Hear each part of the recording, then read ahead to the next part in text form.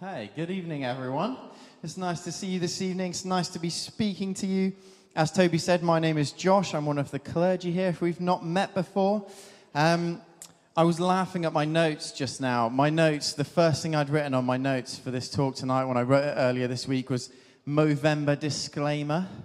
And it was make sure everyone knows that it's a Movember, that you don't think it looks good, that it'll be gone by December, and you know it's creepy. But something terrible happened in the Bradshaw household this week. On Friday, my wife Hannah and I have a 7-month-old son called Amos, and we realized a while ago that we had all these great photos of other people with Amos, or each other with Amos, but none of the three of us. So we booked the wonderful Christy Stott Photography. Yeah, great for all your photography needs, for a little family photo shoot months ago. And it was actually this Friday. And so there was some drama in the Bradshaw household just before that. And I was told, under no uncertain terms, that I wasn't to ruin our family photo shoot with that creepy thing. So I had to shave off my Movember and start again. So the disclaimer is kind of redundant. But yeah, that did make me laugh as I saw that in my notes.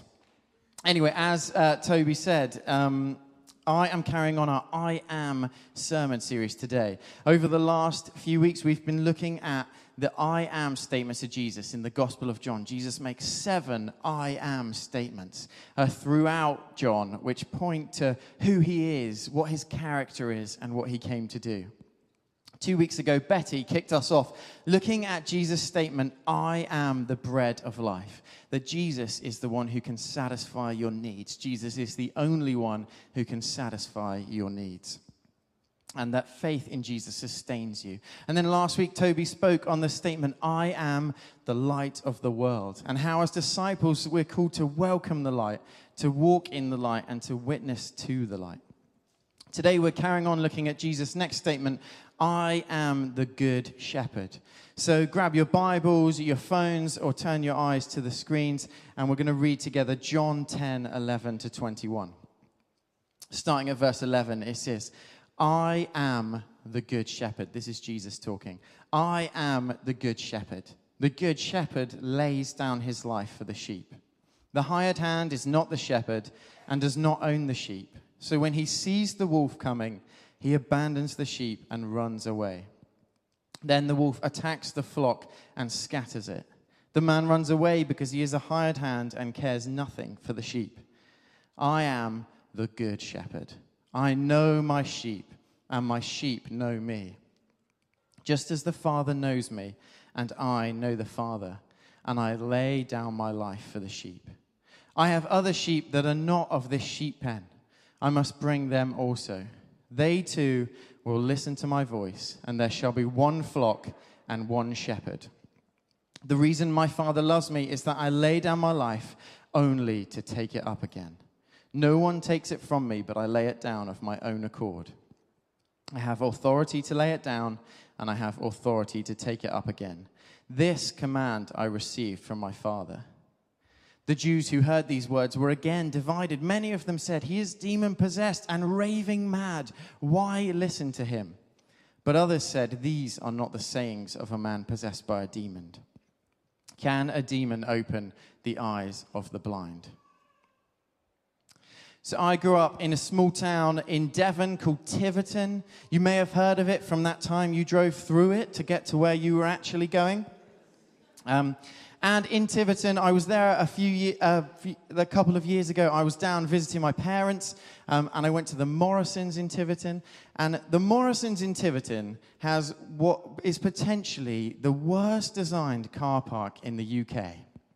It's basically like the car park version of an IKEA. Like, the whole thing is designed so that once you've come out of your bay, you have to go all the way around the outside and back out so you can leave, right? And the other thing that you need to know about Tiverton is that the driving standards there are incredibly poor. Like, Hannah and I have to always remind ourselves of this when we go to Tiverton. You've got to, have that little reality check on your way in, go steady, because no one here understands how a roundabout works. So those two things together combined make this Morrison's car park situation, the crazy design and the elongated exit and the poor driving standards combined to make this car park have a real Aggie vibe, And I can see that you're captivated. You're sitting there like, is he really telling a story about a small town Morrison's car park? Yeah, I am. And I've got the microphone, so suck it up. But basically, this day, I was coming out of Morrison's, and in front of me was a family of four. They were like a few meters ahead, and they were going across the zebra crossing that led them back to their car. And in the lead was the dad, and he was doing, the classic alpha male test of our time. How many shopping bags can you carry at one time so that you don't have to make 2 trips? And so he had huge bags of shopping. His fingers were clearly getting guillotined off. So he was pacing it to the car as quickly as possible in the lead, leaving his family in his wake. And so just behind him was the mum. She was trying to keep up. Just behind them, there was another kid who was probably 6. I'm pretty bad with gauging children's ages. He was a child. He knew enough to keep up with his parents. And then behind them was another kid who was probably 3, 4-ish. He was proper small. And the 2 kids were eating ice creams. The kid in the front, he seemed like he had it all together. Most of his was going in his mouth. The kid at the back was covered in ice cream. And he was just staring into it as he walked along, like it held all the answers to life's biggest questions, He was obsessed with this ice cream. And I was watching that because it was quite funny. And then I looked to my right, and I saw this Citroen Saxo come round the corner. And he's now hit the home straight, He's done the stupid wiggle around the outside. He's made the bend. And then you've got this long straight before you can leave, which heads towards this zebra crossing. And, I looked, and I saw, and he was screeching, and I thought, that guy's driving way too fast to be in a car park. He's too excited to have been in this home straight. And then I looked back, and the kid at the back, had got quite far away from his parents. They were quite far away now. And he tripped, too focused on his ice cream. He tripped and landed on his knees. And he kind of went into a bit of a shock, like kids do when they fall and they're like, whoa, what just happened? And froze. And I looked back to my right, and I saw this car accelerating still really heavily. And I noticed that the absolute prune who was driving it was on their phone. And they were getting closer and closer to this zebra crossing where this child was now head at bumper height. And I thought, oh my word, something really bad is about to happen. So, I don't know where this came from because I've always been a terrible rugby player. But I dropped my shopping bags and I sprinted forwards and I basically dived and grabbed this kid and turned in midair. It was like some sort of Matrix thing, so that this child landed on me instead of the other way around, which would have probably caused him equal harm to the car. And I managed to get this kid out of the way and clear this car just as the car went sliding past my feet. And the guy left the roundabout having not even noticed. Thank you. Thank you. Thank you. See, this was kind of the reception I was expecting at the time. I was in a bit of shock myself. I dusted the kid off. I was like, are you all right? The kid was like, don't know whether he couldn't talk or whether he was in shock, but he was like, and I stood up and dusted myself off a bit, and I was like, whoa. And I stood there in anticipation, waiting for the roar of the crowd. The adoration of people around to just break out in uncontrollable applause at this self-sacrificial, heroic, superhero-like feat of incredibleness that had just saved this child from untold peril. And I thought maybe they'd lift me up and parade me through the town, and they'd, at the very least, that Morrison's would be renamed after me. And you know what I heard? Stony silence until I heard the kid's mum having a go at him for dropping his ice cream. Baffling. She'd finally noticed that the kid wasn't there, and then was just like, mate, you've dropped your ice cream. And I just didn't know what to do. It was not the heroic thing that I'd been expecting after this moment. This was my heroic savior moment, and this was not the reception I was expecting. So I wandered back to the car with nothing to show for it except a ripped pair of jeans. And this is basically how I feel when I read this statement from Jesus. I am the good shepherd. Jesus, the God of the whole universe, right? Who created everything. The one who said, let there be light, and there was light. The one who made humanity with our bodies and their insane design, like the one who made all of that. And the one who sculpted the mountains and brought, everything you've ever seen that was so beautiful that it took your breath away. The one who made all of that. Jesus, the one who then came to earth and redeemed his own creation by becoming one of them and therefore forever placing dignity on humanity. The one who is about to go to war against evil in the greatest display of self-sacrificial love the world would ever see to defeat evil and death and rob them of all their power. Jesus, the King, the risen conqueror. That Jesus, when describing what he's like, says, I'm the good shepherd. What is that about? It seems so anticlimactic, like not the words I would have gone with, Jesus, if it was me. So what is that about? Like, what does that tell us? Because I think in the very nature of the choice of those words, we see something of the heart of Jesus. And I think the first thing this declaration shows us is that you are known by the shepherd. If you're anything like me, you see a sheep and you're like, yeah, it's a sheep. And then if you look at a whole field of them, you're like, yeah, it's a lot of sheep. I probably couldn't tell any of them apart. They all look like sheep, right? But I've got a mate who is a sheep farmer.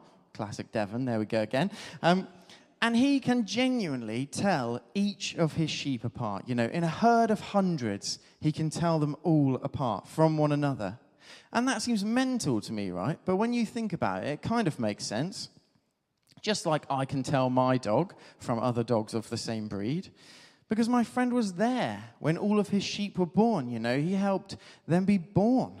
And he took care of them when they were little lambs, and the ones that were struggling, he took inside his house to keep them warm. And, he watched them grow, and he feeds them daily, and he treats their injuries and diseases like he knows them. And that is the imagery that Jesus uses for us. You are known by God. Verse 14 read, I am the good shepherd. I know my sheep, and my sheep know me. Just as the Father knows me, and I know the Father. When Jesus says, the Father knows me, he doesn't mean that he knows about him, or that he knows things about him, or even that he's acquainted with him, but that he enjoys an intimate, deep, and personal relationship with him. And the insane thing is, that's the relationship that Jesus extends to his sheep. That's what he says about you and me. You are known by God in an intimate and personal way, and he invites you into personal relationship. Psalm 103:14 says, for he, that's God, for he knows our frame. It means he knows you because he made you. He gave you life. The breath that you breathe is his gift to you. And he made that as well. He knows how you tick. God knows you and he wants to know you. As I said earlier, I'm one of the clergy here at St. Nick's, which is one of many confusing and strangely religious terms for my job. You've got clergy, curate, deacon, priest. And if all else fails, I usually go for vicar, because even though I'm not technically a vicar, most people seem to know what a vicar is or have some concept of what that means. And this role often lends to me having some rather hilarious conversations with people from outside the church when asked what I do for a living, because apparently I don't look like they expect a vicar to look. I imagine it's the lack of nostril hair or robes, I don't know. But I usually get some quite funny comments about tattoos or motorbikes or other funny things like that. And the other day I was having a couple of pints with a mate of mine in Bristol, and then his girlfriend and her friend came to join us. And I asked this person what they did, and then I listened rather intently as she explained what a Reiki practitioner was, thinking it would be quite funny when she asked me what I did. And when she did, and I told her, she said, "What?" And then she stared at me for a little bit, and then she was like, "So you have like a flock then?" Which I found very entertaining. That one was new on me. I've not heard that one before. But where that question is coming from is that kind of old school language of a church congregation being like a flock. And the vicar is supposed to be like the shepherd and to like take care of them and check how they are. And it's one of those things that's based on like a beautiful ideal, right? Like the church leader taking part in the role of Jesus. That everyone would be known and everyone would be cared for. And in this church, we try our best to do that. But it's not that realistic, is it? I mean, maybe it worked in a little village like 200 years ago, but I'm doubtful that it even worked then. And if we have that mentality, we're just bound to be disappointed, aren't we? Like whether because of our own weaknesses or vulnerabilities, or because of the masks that we all wear, which sometimes never come down. Or because of our society that tells us we're better connected than ever, right? Whilst robbing us of all the human contact that we need. It can be so hard to be known, to be truly known, to be truly seen. As much as we try both to know and to see each other and to be known and seen by one another, which is obviously so important, it can be so hard to be known, to be truly known and truly seen. But Jesus says, I know you. On the days when you feel unseen, when you couldn't begin to explain to anyone else what you're going through, what's going on in your head, or how you're feeling. Jesus says, I know you. I know all your ways. I feel all that you feel. On the days when you feel forgotten, lonely, and isolated, Jesus says, I know you. I want to know you. I will never leave you. I will never forsake you. On the days when you feel like a phony in worship or like a bad Christian, and you're telling yourself that age-old lie that if these people, if only they knew that thing about me, if only they knew that thing I did or that thing I thought, then they'd turn away from me. Jesus says, I know you. I know all of you. I know those parts of yourself that you feel the most shame about, those parts that you hide from the world. Those thoughts, those deeds, I know them.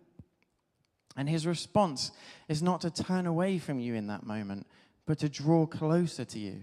His love for you bubbles up uncontrollably when he looks at those parts of you which you think are most unpresentable to the world.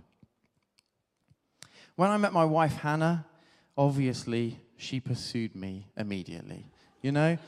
And for a long time, I was quite oblivious. And when I met Hannah, I had a lot of commitment-phobic issues from previous stuff in my life, and I was terrified of the idea of commitment, and I think I was in denial about the fact that I liked Hannah, which led to this quite funny incident, funny to look back on now, not so funny at the time, when Hannah and I had been alone together on a rare occasion, and Hannah said that she liked me, which threw me into absolute panic, and I said, well, you shouldn't, because...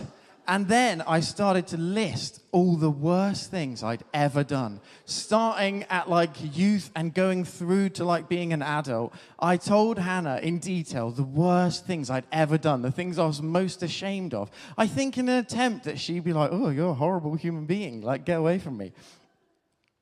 And you know what? I finished this spiel of all these terrible things that I'd done, or the things that I was most ashamed of in my life. And Hannah said to me, Jesus doesn't hold that against you, and neither do I.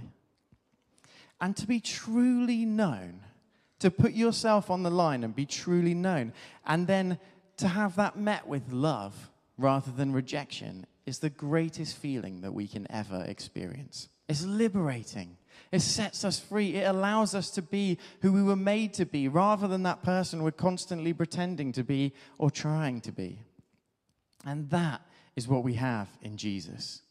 You are known by the shepherd. Jesus knows you. He wants to know you. And the result of that knowledge, when he sees you, warts and all, the result of that knowledge is that he loves you all the more. I think the second beautiful thing that we see in this passage from this title that Jesus gives himself, I am the good shepherd, is that the shepherd gave it all for you. As I've said, I think the God of all creation, the author of time and space and everything exists, describing himself as a good shepherd is pretty shocking, right? That's not normally the way we see people with power act, is it? You know, he doesn't say, I'm the greatest, I'm the best God ever, the best creator, everybody says so. He says, I'm a good shepherd. And isn't that just such a small example of the heart of Jesus? Such a small example, because it doesn't end there.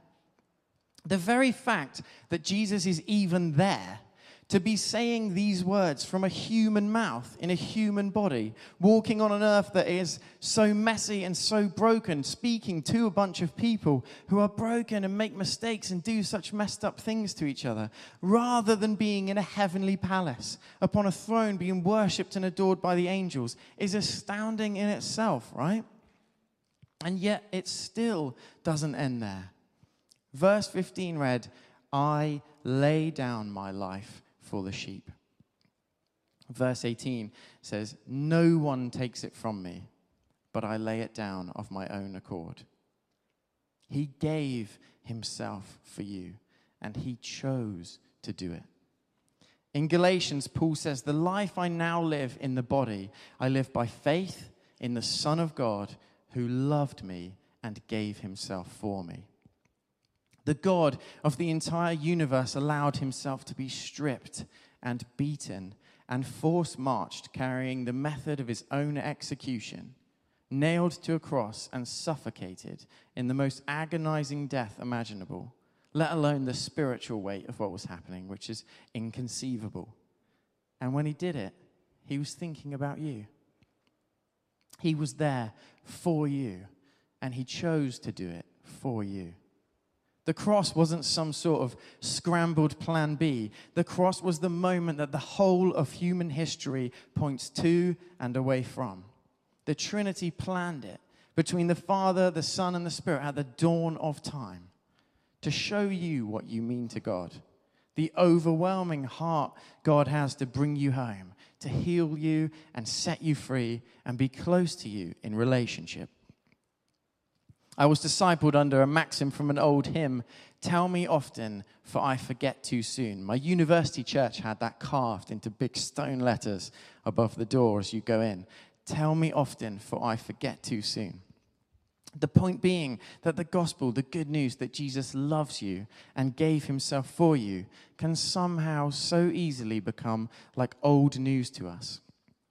I don't know if it's the first time you've heard it or the 1,000th time you've heard it. But it should never fail to astound. It should never fail to give hope. It should never fail to bring freedom. It should never fail to spur us on in the way of Jesus, that we can have a life in the Son of God who loved us and gave himself for us. So you are known by the shepherd. And out of that knowledge, that intimate knowledge of you, that warts and all knowledge that God has of who you are, the shepherd chooses to give it all for you. And my final point this evening is that you can be guided by the shepherd. Carrying on to unpick this shepherd imagery that Jesus has chosen to use. In the context of the time Jesus was speaking, he's deliberately using imagery that everyone could understand. It was a rural context, but it was much more untamed than the landscape we have today. And so everyone would have understood that a shepherd would have to fight off wild animals. Shepherds would keep their sheep overnight in these like circular walled pens, and they had a gap for the door, but there wasn't an actual door, so the shepherd would lie in the gap of the door to protect the sheep. So everyone would have got that it's like a body on the line type job. Although the expression, I lay down my life for the sheep, would have pricked people's ears. They would have understood that you've got to be willing to fight off stuff and fight off wolves and all that kind of thing. But to lay down your life makes no sense, right? Because if you do that, then the sheep are just left defenseless anyway. And the reason that Jesus says this is that he's overextending the metaphor beyond its natural limits. And this overextension of the metaphor has a meaning which is captured in the second half of verse 17. The reason my Father loves me is that I lay down my life only to take it up again. Because the cross was not the end of the story. The grave could not hold him. Death had no claim on Jesus. The shepherd laid down his life for the sheep, but rather than that leaving them defenseless, in overthrowing death through his resurrection, he defeats the very threat to the sheep in the first place. Jesus is alive. Jesus has overcome. And the same heart that took Jesus to the cross for you beats today in his desire to guide you in every minute, in every moment, in every day, deeper and deeper into fullness of life. A shepherd would guide their sheep by their voice, call them away from the things that would lead them to harm, guide them towards food and shelter, call them into greener pastures when the time was right, guide them to water. The shepherd would use his voice to direct the sheep towards all the things that they needed to thrive. And Jesus longs to do the same for you. In verse 16, we see this beautiful fact. It says, "They too will listen to my voice, and there shall be one flock and one shepherd." Jesus longs to speak to us today, to guide us by his voice as the gentle shepherd, to speak to us about our life, about our relationship with him, about the direction that he's calling us to go in, to guide us into more freedom, more joy, more fulfillment. He wants to speak to you about your work. He wants to speak to you about your rest, about your relationships, about the way we spend our time, about the way we spend our money, about the people who are in our life, about how he's going to use us in his mission to make all things new. The shepherd who laid down his life for the sheep continues to guide them now.